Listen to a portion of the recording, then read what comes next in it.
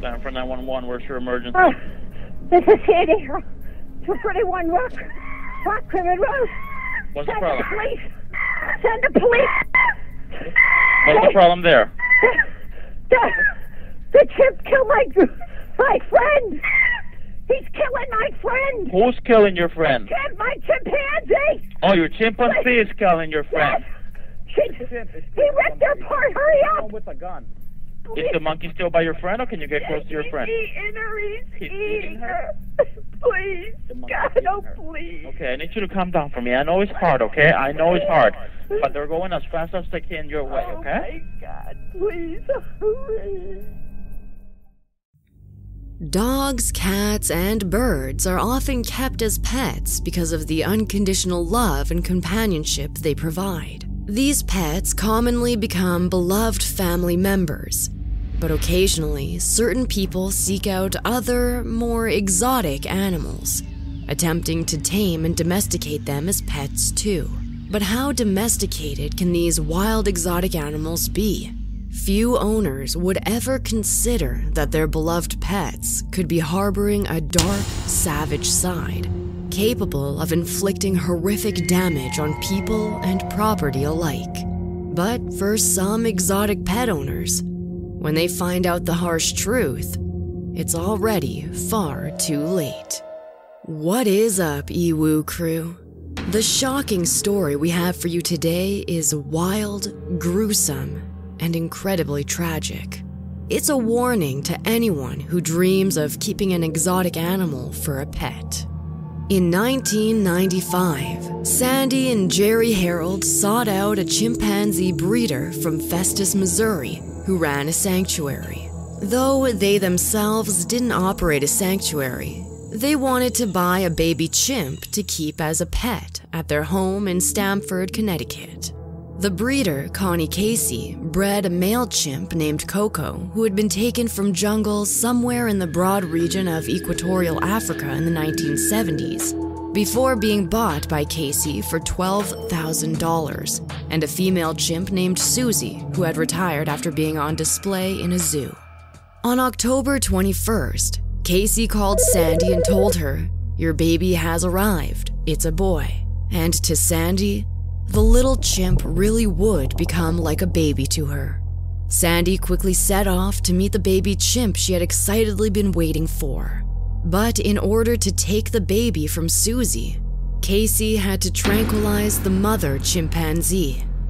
The baby chimp was named Travis, after the country music singer Travis Tritt, who was a favorite of Sandy's. As a newborn, Travis was said to be covered in black hair everywhere but his pink face. Sandy had cried while meeting the baby chimp for the first time when his tiny hands and feet grasped her own hands as she held him. Without hesitation, Sandy paid $50,000 in cash to Casey and soon took the 3-day-old tiny chimp on a flight and then home with her.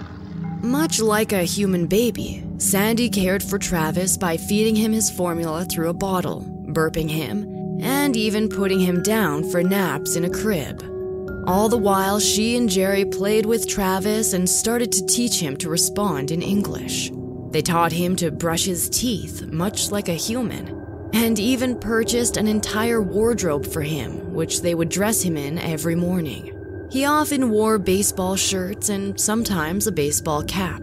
As he quickly grew, he started to move around more, no longer satisfied with dragging himself around on the floor. The Harold's house was large, but not equipped to satisfy a growing chimpanzee.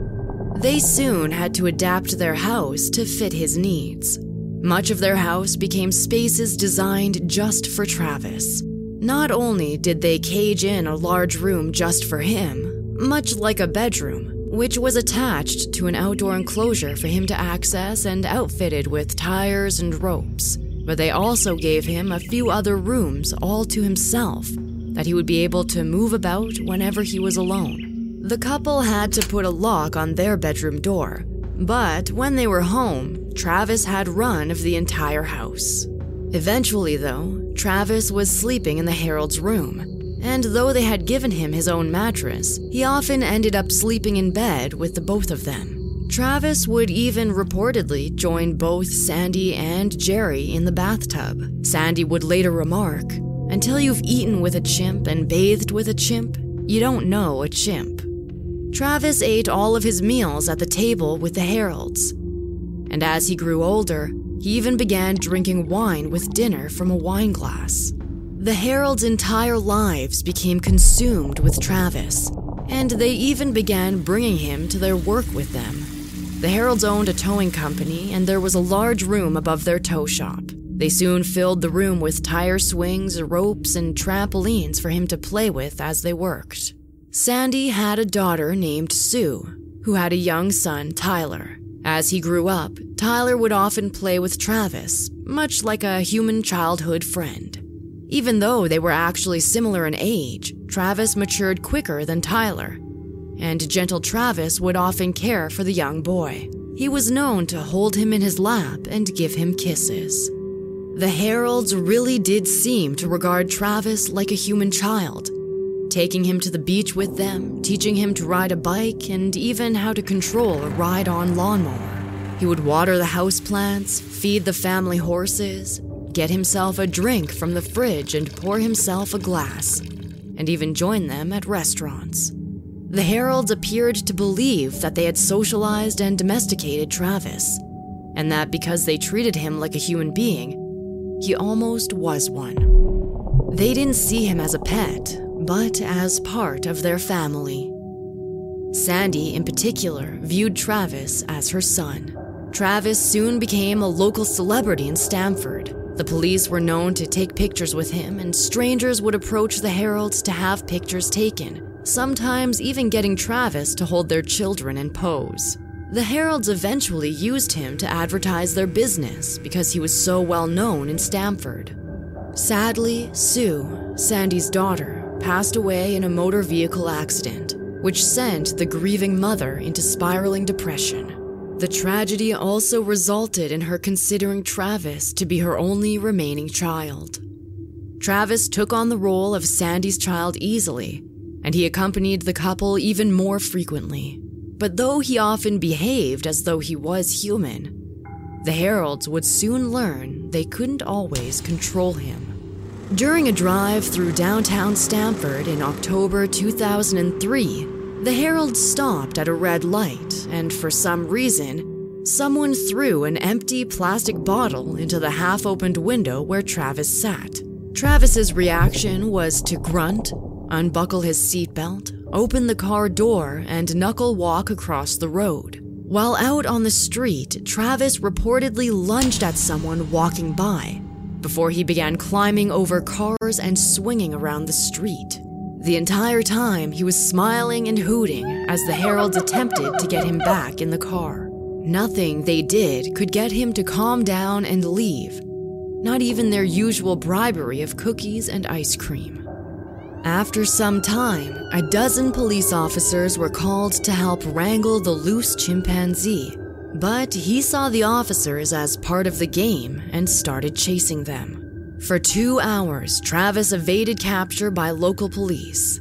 He would enter the Harolds' vehicle and then swiftly open the doors and jump out before they could lock him in. Finally, after tiring of his game, Travis climbed into the vehicle and buckled his seatbelt to leave. The Harolds reportedly kept Travis contained in his room the next day because he had been grounded for his actions. Even though police all agreed he was being playful, it was also clear that the Harolds didn't have complete control over Travis, and that even the police had been unsuccessful in capturing him when he was loose.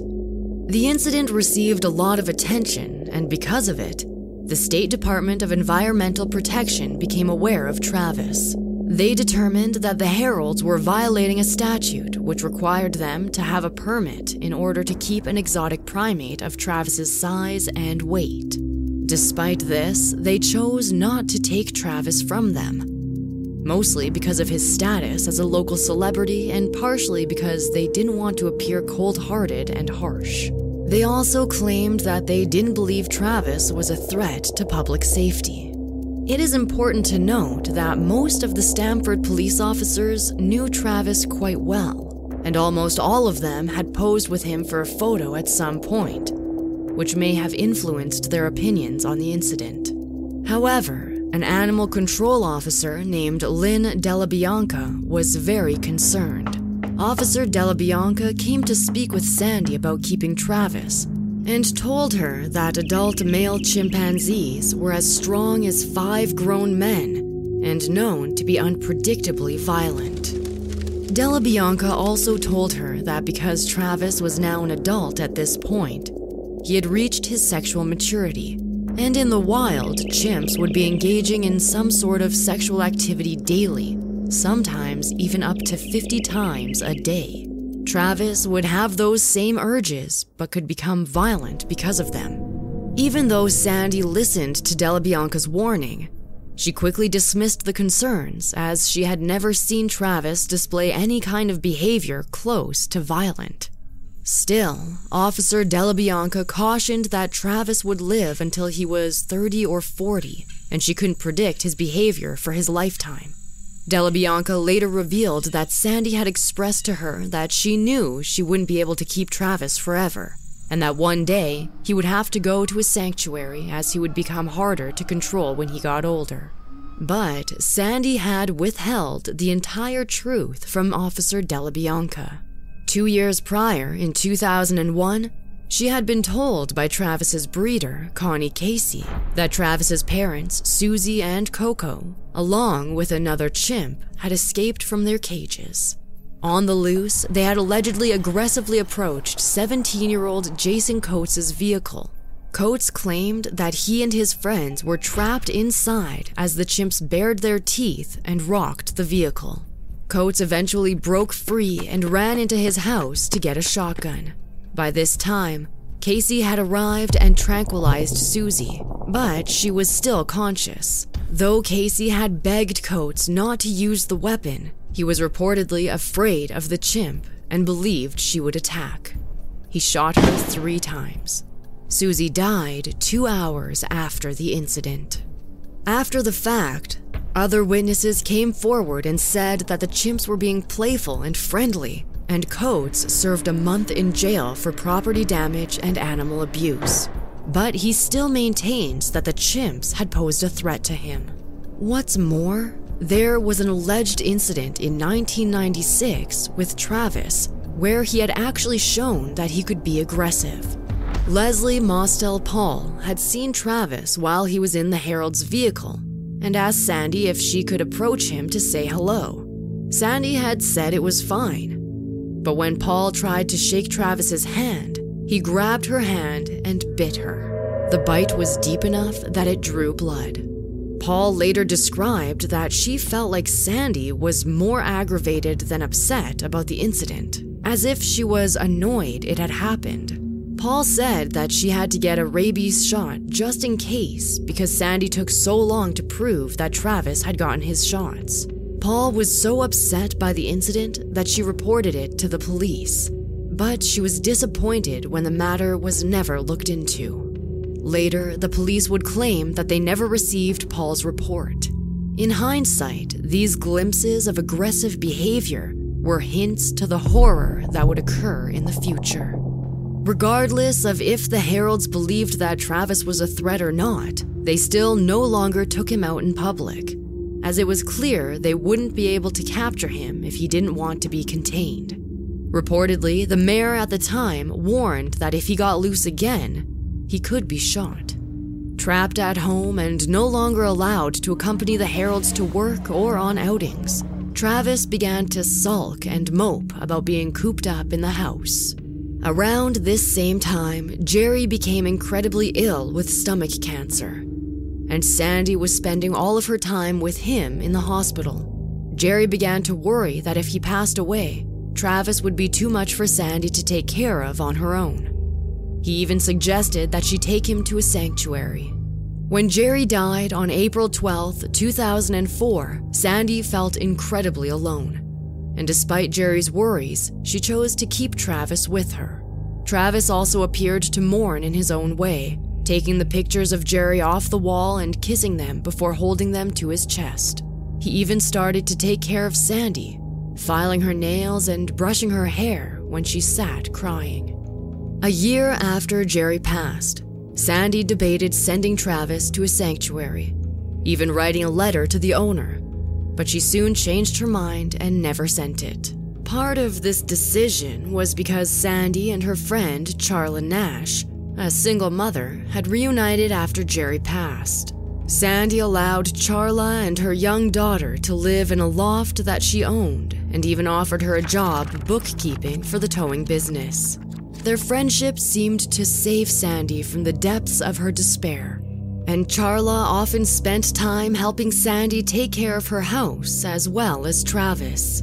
Charla had experience with Travis, as she had visited quite frequently when he was younger, and he often climbed up her legs and shoulders and played with her blonde hair. Now that she was back involved in his life, Charla soon started making jokes that she was Travis's aunt, as she often took care of him. For 4 years, Travis never left the Herald property, and in that time, the Chimp had transformed. He was 14 years old, and due to Sandy's inability to care for him as well as she once had, he had gained enormous amounts of weight, coming in at around 240 pounds as a result of eating only junk food such as ice cream, popsicles, and fish and chips. He spent his time watching one of the 3 TVs all day or playing with his own pet cat named Misty. Though Sandy appeared to be recovering from the devastating loss of Jerry, Travis's agitation grew over the years, and he was often irritable. It seemed that being cut off from the rest of the world and limited to only the house, in addition to the pain of Jerry's sudden death, caused Travis to lose some of the sweet nature he was known for. He was particularly surly on February 16th, 2009, just as Sandy was about to head out of the house to meet a friend.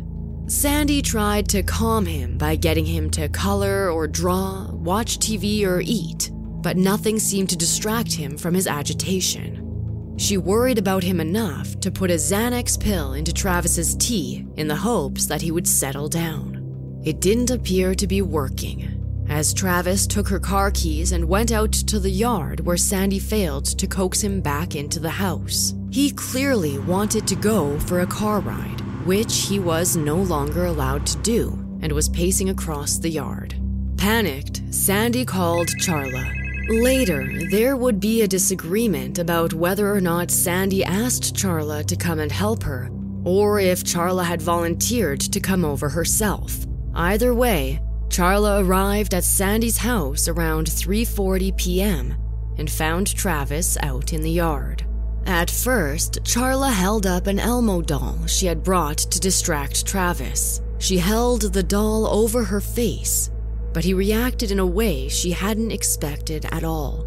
Upon seeing her, Travis charged across the yard, about 35 feet away, running on his knuckles in a rage before rearing up onto his 2 back legs right in front of her. Stunned, Sandy had shouted at him that it was Charla and for him to stop, but Travis didn't listen. Instead, he shoved Charla against her vehicle, where she then dropped to the ground. Seeing his sudden attack, Sandy screamed for him to stop, but when he didn't, she grabbed a snow shovel and hit him over the head. Despite Travis screaming as well, he didn't stop his attack on Charla, who was defenseless against the enormous animal. Sandy ran back to the house and grabbed a butcher's knife to defend her friend. She stabbed Travis 3 times, but he didn't even slow down. Allegedly, Travis paused only once to stand up and face Sandy, where she stood petrified. He made eye contact with her before turning away and continuing his assault on Charla. Not knowing what else to do and fearing he would attack her as well, Sandy ran to her car where it was parked nearby, knife still in hand, and locked herself inside. She made a frantic call to 911. Sandy sobbed while screaming for the police to arrive. She asked for the police to bring a gun to stop her chimpanzee from killing her friend. The chimp killed my friend! What's the problem with your friend? Oh, Please. What's the problem with your friend? I need to know. Let the police up! With a gun! With a gun! They gotta have their guns out. They gotta have their guns out. Listen to me. Oh my God. End quote. He ripped her apart. Hurry up, please. The dispatcher had reportedly believed the call was a hoax, as they never expected to hear reports of a chimpanzee attack. He's killing my friend! Who's killing your friend? Chimp, my chimpanzee! Oh, your chimpanzee is killing your friend. He ripped her apart! Hurry up! With a gun. Hurry up, please! He ripped her face off! He ripped her. She's dead. Why are you saying that she's dead? She's dead. He ripped her apart. He ripped what apart? Her face? Everything. Is the monkey still by your friend, or can you get close to your friend? He's eating her. He's eating her. Please. God, no, please. Okay, I need you to calm down for me. I know it's hard, okay? I know it's hard. But they're going as fast as they can your way, okay? Oh, my God. Please. Hurry. It wasn't until Sandy screamed, "He's eating her," that they took the call seriously. When the police finally arrived, they found Charla lying on the ground, mostly naked from Travis ripping at her clothing. She appeared to be dead. Travis was angrily roaming the yard, but rapidly approached the police vehicle. He yanked at one of the police doors, but found it was locked, and then swung around to the other side. Here, he easily knocked off one of the side view mirrors before he yanked on the other door. This one was unlocked, and it opened. The officer on that side was Frank Chiafari. He described that Travis was in a frenzy, and that he recognized the chimp from his visits to the police station to take photos with the officers. Officer Chiafari was startled by Travis's blood-stained face, and he pulled out his gun. Officer Chiafari described the incident, saying, "He gave me a split second to react. He shows his teeth, a snarl, and I see blood. I see his fangs. I just start to shoot." Travis was shot 4 times, and at first he didn't react. Then he shrieked, defecated, and ran away. A group of officers set after Travis, but he managed to sneak back into the house during the chaos and went into his room. It was there that he collapsed from all his wounds and died. The police couldn't have prepared themselves for the carnage that they discovered at the scene. Shockingly, Charla was still alive, and she moved, trying to get the officers' attention. The vicious attack resulted in the loss of her nose, both of her eyes, her lips, and scalp. Most of the bones of her face were broken, and she had lost one of her hands and most of the other. The injuries were horrific and extensive, and she wasn't expected to make it. But Charla was swiftly sent to Cleveland Clinic in critical condition, and there she underwent 7 hours of life-saving surgeries. She managed to hang on, and despite all odds, she survived. Though doctors were able to reattach her jaw, the chimp had given her an infection, which caused Charla to become permanently blind. The story shocked the entire world. Immediately, Sandy became the target of reporters horrified by the shocking case. They attempted to lure her out of her house for an interview, but Sandy refused to speak to anyone for weeks after the incident. She was often demonized in the eyes of the press and seen to be at fault for Travis's attack. The media even went so far as to make unseemly accusations against her relationship with Travis. There were also claims that Travis had appeared on Maury Povich show and in a TV show with Sheryl Crow and Michael Moore. Later, Sandy would mourn the way she was portrayed in the media, as though she had cared more about Travis than Charla. Sandy defended herself, saying that she stabbed her own son, trying to save Charla. She also later described that it felt as though she had stabbed herself. It had upset her so much. Sandy even elaborated that she believed that the moment when Travis turned to face her after she had stabbed him, he was asking her, quote, "Mom, what did you do?" Sandy was further horrified when she went to the crematorium to deliver Travis's favorite tie-dyed t-shirt and found out that the chimp she thought of as her own child had been decapitated in order to have a rabies test conducted. The test result revealed that he didn't have rabies, which would have explained his violent attack. There were other explanations later offered for the savage attack. Though Sandy may have viewed and treated Travis like a human son, he was a wild animal, no matter what she believed. Without knowing it, the strangely close relationship Sandy and Jerry had with Travis may have played a role in causing his attack. In the wild, chimps are very territorial and often get into violent altercations when they feel their space or mate is being threatened. When Charla arrived at the house, she had a new haircut and was driving a different vehicle, one that Travis wasn't familiar with. As Travis was so bonded with Sandy, he likely thought Charla was a threat when he didn't recognize her. Others believe that the chimp had spent 14 years of his life repressing his true nature because he lived like a human being for so long. They think that the attack was inevitable, as it was only a matter of time before the chimp would act like the animal he really was.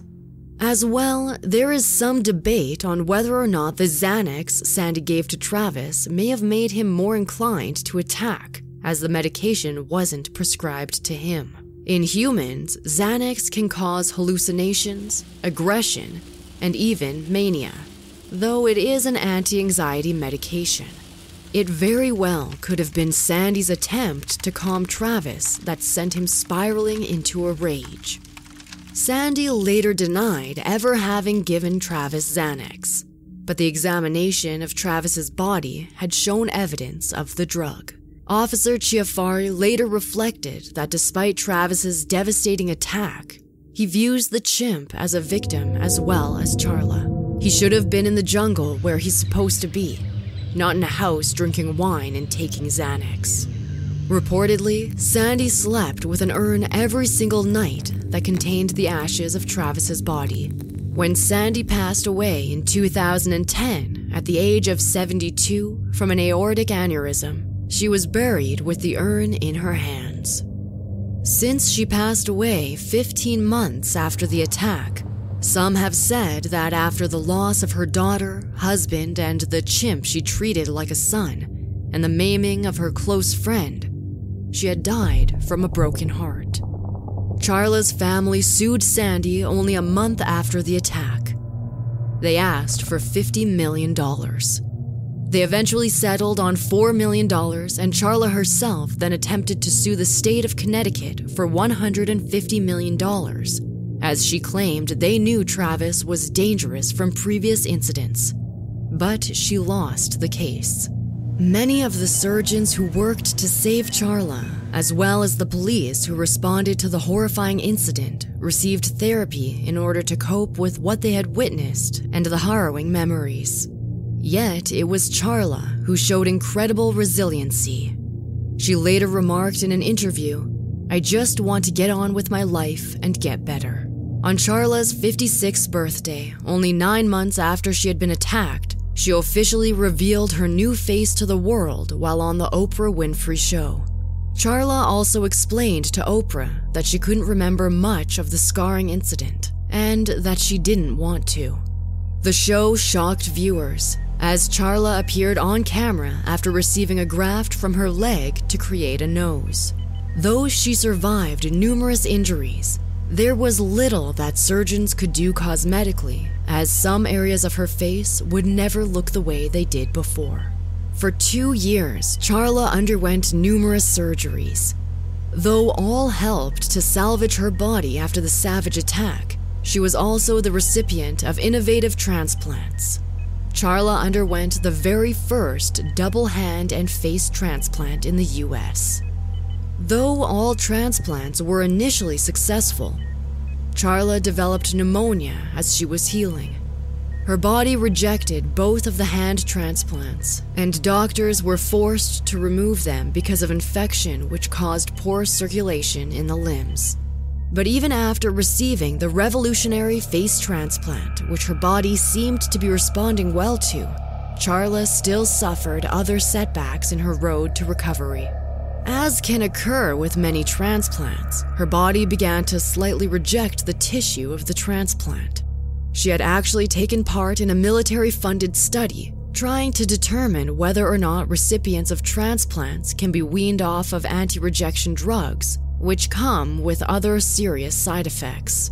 Often seeking to aid others, Charla chose to participate in order to help military service members who become injured enough to need transplants. Even though she risked her own body rejecting the tissue, Charla reportedly didn't regret helping in the study and believes the research will help others. Once she was back on the anti-rejection medication, her transplant was successfully accepted. She now has a nose, lips, and jaw again, and her face has utterly transformed. I just feel like it's my face. It's just not working real good, Charla shared. Today, Charla survives with the help of an aide who comes to her home most days of the week. Her life has been radically altered as she is blind and has lost the use of both of her hands. Yet, all Charla wants is her independence back, and now, after adjustment, some days she can even function alone. She appears to just want to move forward from what happened to her. Her friends and family describe Charla as always having been a survivor, and it was her fighter spirit that has allowed her to thrive even after so much trauma. She once said in an interview, "I know I always had an attitude to whatever came my way. You know, I'd overcome it. I wouldn't let it hold me back." The tragic story of Travis and Charla is not an isolated incident, as there have been numerous other instances of exotic animals kept as pets who either escape, show their wild nature, or even attack their owners. Even when these animals appear domesticated, they are often unpredictable. If there is anything to take away from the tragedy of this tale, it is this: exotic pets aren't safe to be kept in the home and should be left in the wild, no matter how much they are loved.